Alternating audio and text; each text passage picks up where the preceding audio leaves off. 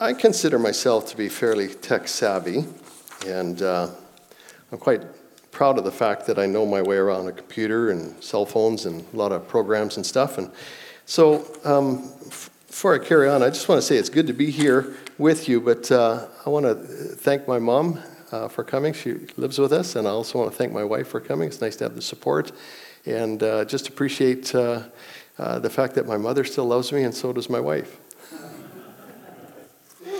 But so I want to just commend you as well. It's pretty great that you've got this thing going on here in Lake Errock, and it's pretty powerful to have a witness for God out here. And like I was saying, I consider myself to be tech savvy, and the moment I mention Facebook, some of you will snicker and you go, well, that's just really for old people anyhow. So, my Facebook has come out with a new app, and part of it is that it's called the Aging app. And in the Aging app, you can submit a picture of yourself, and it will think for a little bit, and it'll provide an aged photo of yourself. And so my son actually did this. He was out visiting last week, and he did this. And we got a picture of my son up there. You're never going to believe that I have a son that's this old. So he's much younger man than that, but it just sort of ages you. I should have had the before picture so you could compare, but he's 26. And so I thought it was pretty, it's kind of interesting. So I thought I would, play around with it a little bit myself. And I thought, what would I look like when I'm the same age as he is? And look what it gave me back. So I'm just teasing. Kind of a cheeky app there, right? So I thought that's cool, and I wondered what I would look like in 30 years from now, or 20 years from now, or 10 years from now. And so what I want to talk to you about tonight is I want to talk to you about stress-free living. In our text this evening, we get the benefit of reading a letter that Paul wrote to his friends at the gathering of believers in the city of Philippi about 2,000 years ago. And hindsight is 20/20, and here we can eavesdrop on them from there. So picking it up in chapter 4 of Philippians, starting at verse 2, it says, I plead with Euodia, and I plead with, I'm going to say it Syntyche, to be of the same mind in the Lord. Yes, and I ask you, my true companion, help these women, since they have contended at my side in the cause of the gospel, along with Clement and the rest of my co-workers, whose names are in the book of life. Rejoice in the Lord always. I say it again, rejoice. Let your gentleness be evident to all. The Lord is near. Do not be anxious about anything, but in every situation, by prayer and petition, with thanksgiving, present your requests to God. And the peace of God, which transcends all understanding, will guard your hearts and your minds in Christ Jesus. This is one of those often quoted sections of the Bible that's misunderstood because it's quoted so often. And on the surface, when not explained or thought through, it can lead us to the idea that believers are not to feel stress. Be anxious for nothing. So we think that being anxious, anytime we feel stressed, that it's something that we shouldn't do. And so we have this idea that the Christian life should be just one blissful, gleeful state. And when troubles come along, stressful times come along, we tend to hide a little bit because we think that it's sort of wrong for us to be going through stress. We don't have troubles, and you get to some points where people think that everything is happy, everything is well, a blissful veneer on the outside. Jesus is for us, so who can be against us? And what it creates in the church is sometimes this kind of like on Facebook, where everybody looks good. People put their best foot forward, and you never really know what's going on underneath the surface. But when we go through stressful times, we feel bad. In fact, because we're going through stressful times, sometimes when you go to church, you feel bad even worse because you feel like this is something I shouldn't be feeling, that if I was a better Christian or a better person, I wouldn't be having the stress that I'm going through. And so we add the stress to the stress that we had before, and we think that we're bad examples of Christianity. But the truth is that life doesn't unfold that way.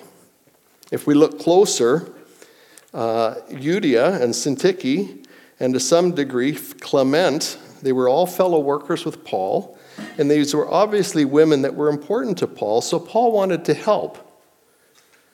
They were having some sort of conflict. We're not told the specifics of the disagreement, but it was enough to come to Paul's attention. Now, Paul doesn't say you should never disagree in his letter, or you shouldn't have conflict. But what Paul does say is, your names are in the book of life. Rejoice, or rejoice in the Lord always, and again I say rejoice. So in effect, what Paul is saying is stop looking at the problem only. Step back and take a look at the big picture.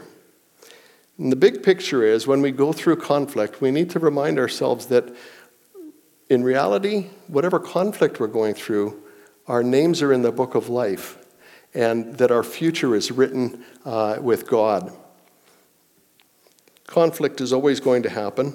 It's not wrong to have it.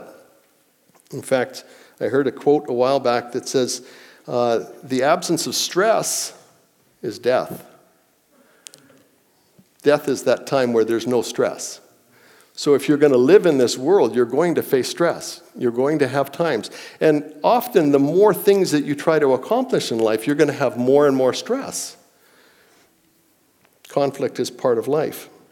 However, it's not that having conflict is the problem, but it's what we do with our conflict that matters. In light of eternity, there's not many current things that matter because our names are in the book. Now, the answer is not to avoid all conflict, but learning how to caringly deal with our conflicts when they happen.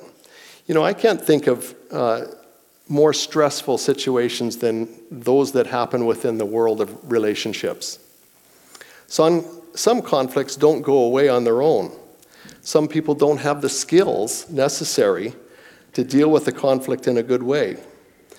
Sometimes we need others to gently step in and help the conflict get resolved. And that's what we see here with Paul.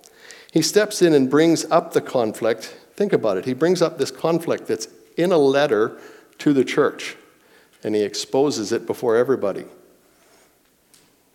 That's what we see Paul doing. He points it out. You know, there's an illustration, and it's an expression, really. It's called the elephant in the room. And if you think about it, this expression is somewhat, obvious. If there was an elephant in here and we didn't talk about it, it would be really strange, wouldn't it? Because elephants are huge. And the obvious thing is the biggest thing in the room is what should gather your attention. And so what Paul was dealing with, there was an elephant in the room in the Philippian church. Now, sometimes we just need someone like Paul to point it out and say, and bring it up, and lovingly point to the book of life as the starting point. In light of eternity, how big is the problem really? So I played around with the Facebook app with myself a little bit more, and that's me in a few years. And I thought, that's pretty, I'm a hot, sexy grandpa. I thought, it's interesting. You just sort of look at yourself in a few years. Hindsight is 20/20. But when we look forward, we don't always know what's going to go on. And so it's hard for us to view things with a big world picture. But the question for me is, what would the older me have to say to me today? If I was to be that age and look at my life today, what would I have to say for advice? What sort of things would I bring up? It's easy to see God at work in our lives as we look back. For me, I can clearly see how God has been at work in my life during the times that I've been under lots of stress as I look back. Problem is it's easy to see it now, but when we're in the middle of it, it's the most difficult thing to see the big picture. We're in the heat of things. I don't see my successes when I look back. What I do see is how God has taken me through my troubles. And it was interesting that song that we sang today, and it mentioned our trophies. And of course, I always think of the old rugged cross when at last my trophies I lay down. And, our trophies are really those things that we fought really hard and we earned something in. And my trophies, when I look back, are all of the troubles that I've been through, that I've seen the hand of God at work in my life. And there's a beauty to that. And those are the things that I remember. My wife and I share an awful lot of experiences together. And when we look back, the things that we remember is how God was faithful to us during those hard times. Those are the things that we cherish now.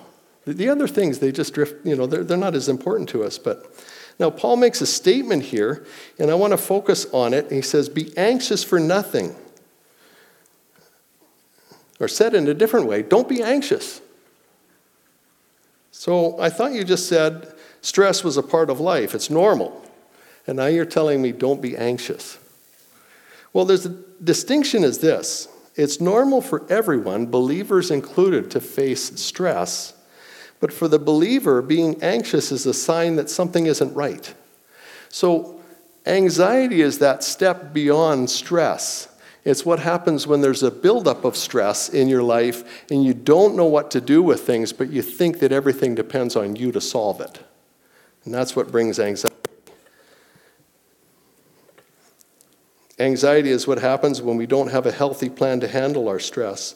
Paul said, or someone said, and I thought this was very appropriate, that anxiety is the same as practical atheism. I'll say that again. Anxiety is the same as practical atheism.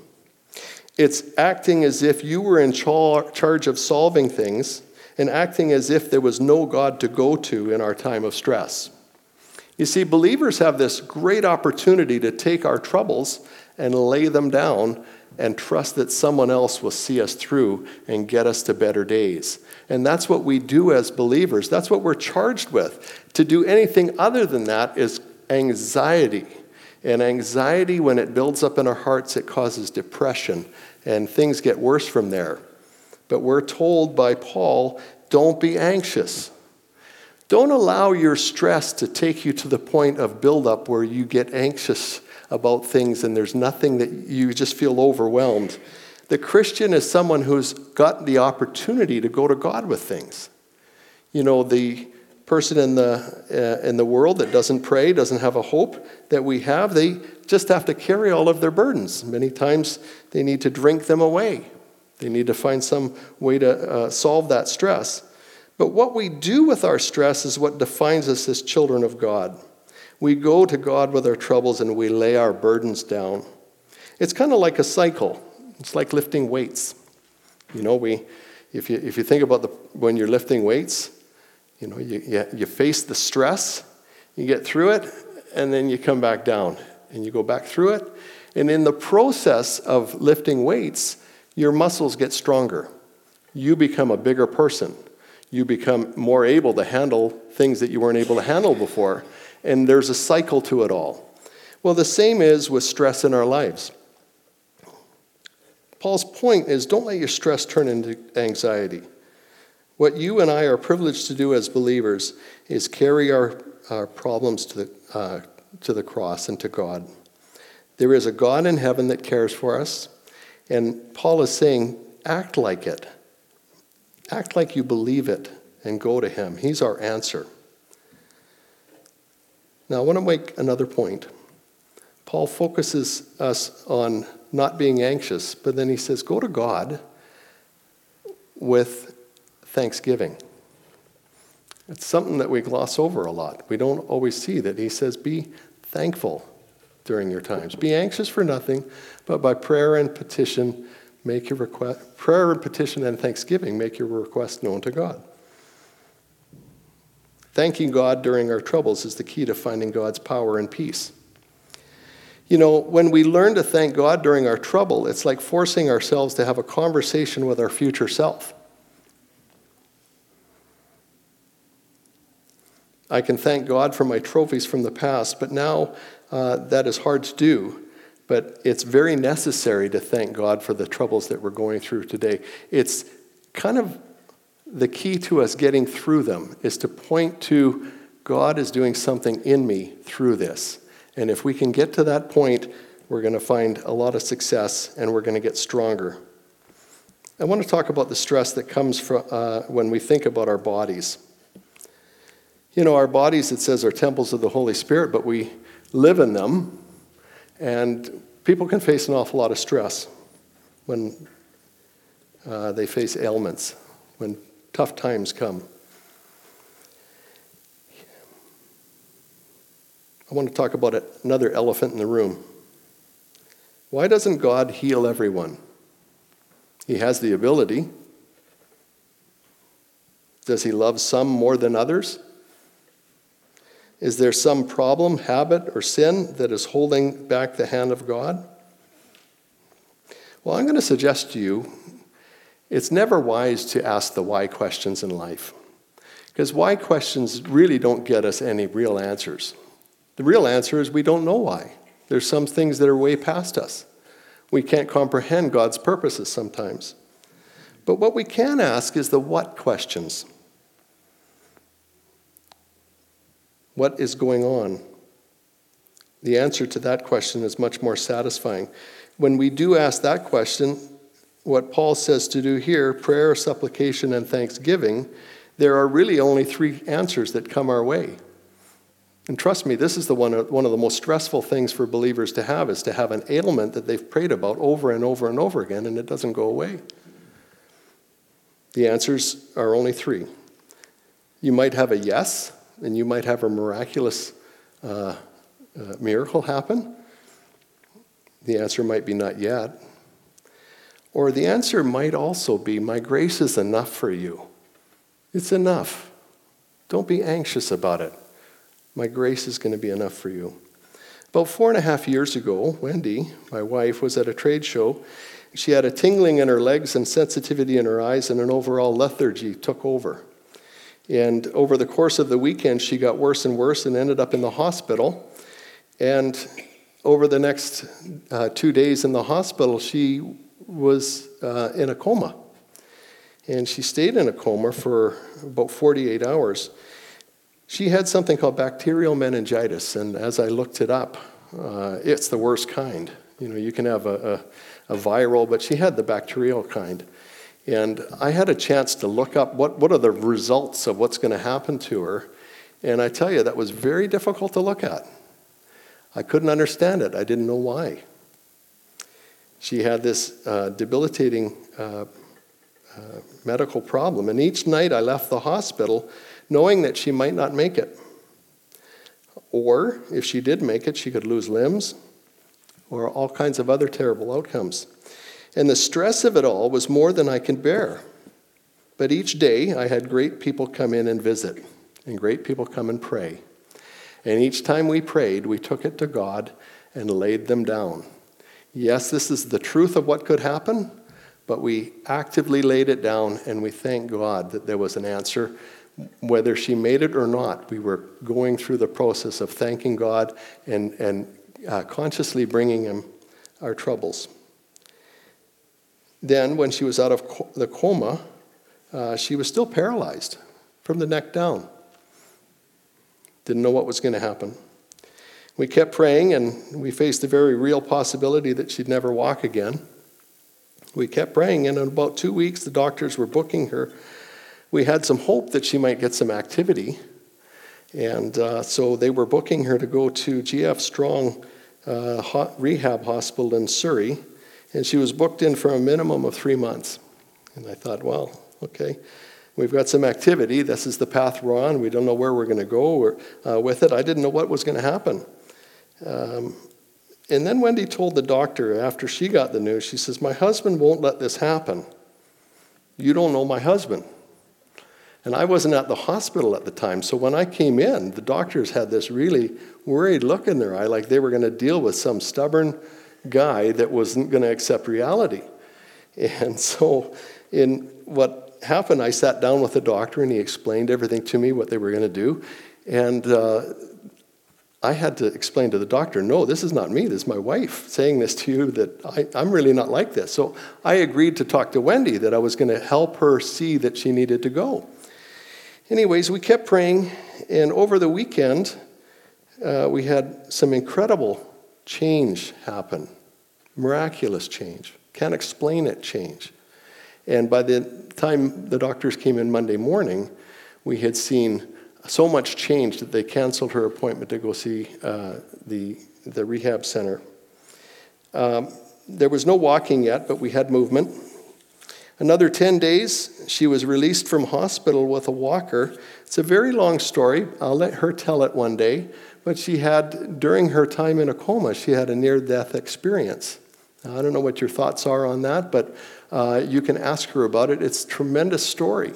She had something very beautiful happen in it, and if you talk to her today, you'll find out that she would never trade it for anything. What she went through was so beautiful that it's one of her trophies. But it was one of the hardest times we'd ever been through as a couple, and as she had ever gone through in her life individually. I want to bring up another very important person in my life. It's my mother. She's suffered with Parkinson's disease now for over 20 years. We've prayed many times, but God's answer so far seems to be to pull her close to himself. And the questions come up, the stress, the anxiety at times. Why doesn't God heal me? Why doesn't God do for me? And it's very tempting to carry that and to allow it to crush. But practically, we go back each time and we see what God's got for her.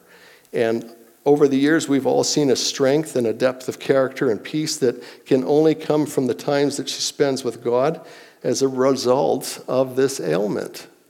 And it's an uncomfortable ailment. It's an uncomfortable thing for everyone to watch, but she struggles with it, and we see God in it. And that's a strange thing to see.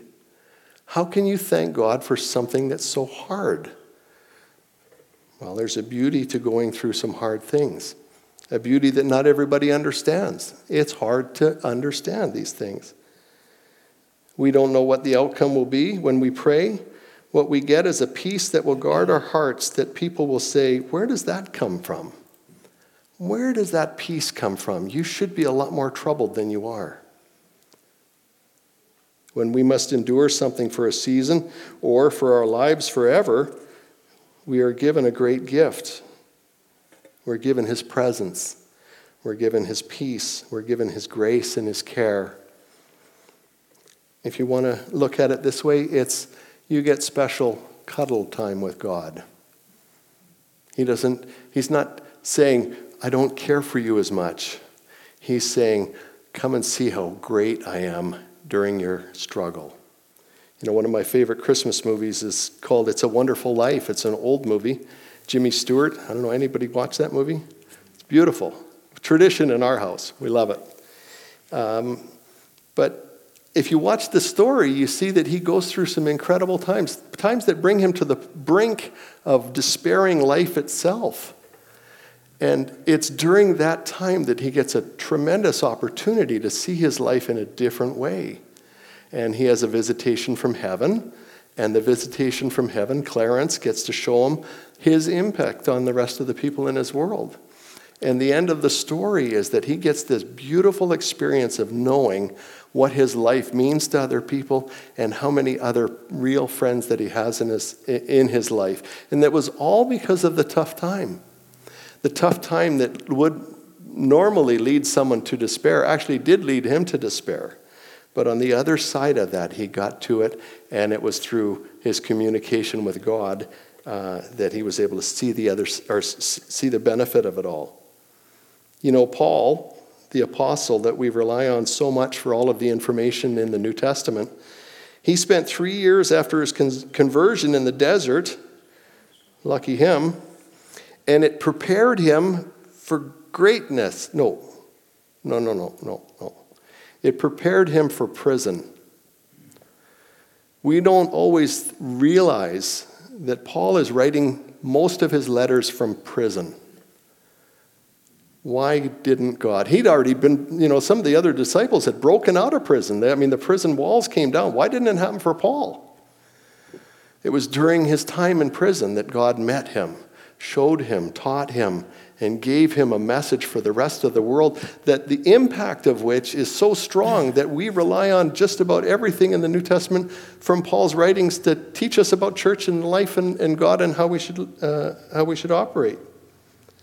You wouldn't know it by his attitude and the peace that he had through it. He's the one that's in prison, and he's telling these people, I want you to get along. I want you to remember your names are written in the book of life. And I want you to just experience the joy of going to God with your problems and seeing the peace that he gives you through it. He was in dire circumstances, but he was the main comforter and teacher in the church for centuries. I don't know that he knew this when this was happening, but he learned to be thankful, and he chose to see the big picture. In effect, he is like this really, really old man. This 2,000-year-old man that we got to listen or read his letters, and we get to see what he's got to say to us. He's teaching us what's really important.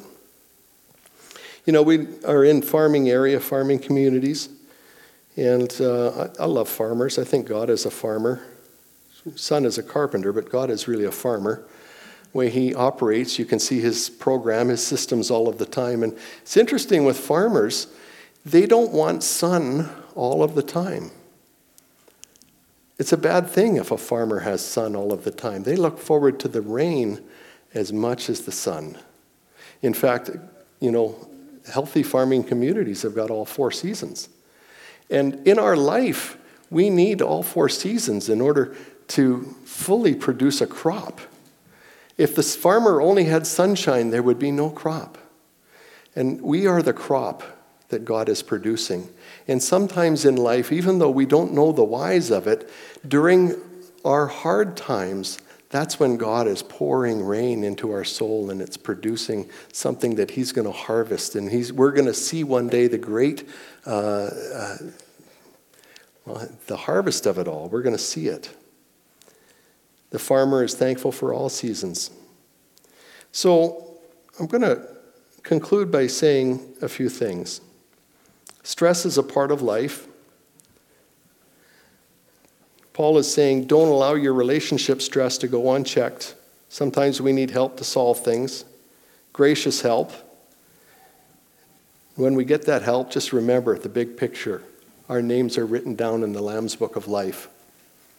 We're going to heaven, folks. This world is not our home. I want to just step aside for a moment. How many people on the planet right now? They say about 7 billion. How many people have existed since time began? How many people have come through?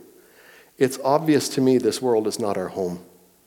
It's what happens. It's who we become while we're here. It's kind of like children in the womb. Eventually they outgrow it. Something's happening with us in this world. We're going to outgrow it. And one day, we're going to see what we were meant to be. Secondly, don't allow our stress to turn into anxiety. God is a very present help in times of trouble. We can go to him with friends. That's one of the great reasons not to pretend that you've got it all together when you come to church. We're to be a community that doesn't have it all together, but we've got people that will help us lay our burdens down. And that's why we go. We don't have to be a perfect example of how to deal with everything, because none of us are. We have a group of friends that helps us take our problems to God. Thirdly, let's be a community that doesn't ignore others when they're going through troubles. Be a support, pray with them together. And fourthly, allow the peace of God to flow in our lives as we lay our burdens down to him. We don't live for this world. I think my future self would tell me this. Learn to take your stress to God in prayer. Don't carry my own troubles like I can solve them myself. And realize that my trophies in this world are those struggles that we're going through right now. And learn to be thankful. Because it's those trophies one day that aren't even going to matter. But what's going to matter is where we go. God's got a plan for us all. He's got peace for you in the time of trouble. If you're going through some things right now, I can tell you right now, my wife and I are. I won't go through it. Some people know, but we have incredible family stress. Incredible family stress. And it's for some reasons, but we're just going through that time. And daily, we have to go through the cycle of trying to, make sense of it all and then go back to God. And I know that one day we're going to look back and go, wow, can you believe it? God saw us through that one too. That was so beautiful. And yet while you're going through it, so hard. But I wouldn't trade it for the world now that I see it from behind or see it from in the rear view mirror. That's what's going to happen with this one too. I know it. We can by faith believe it. I wonder if you'd stand with me.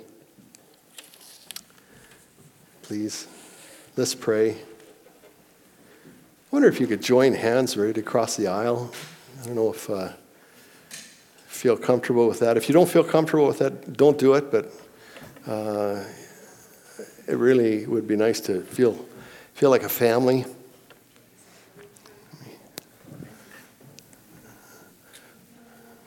There we are. Jesus, when you collected disciples and you prepared them to teach the world, you showed everything about yourself.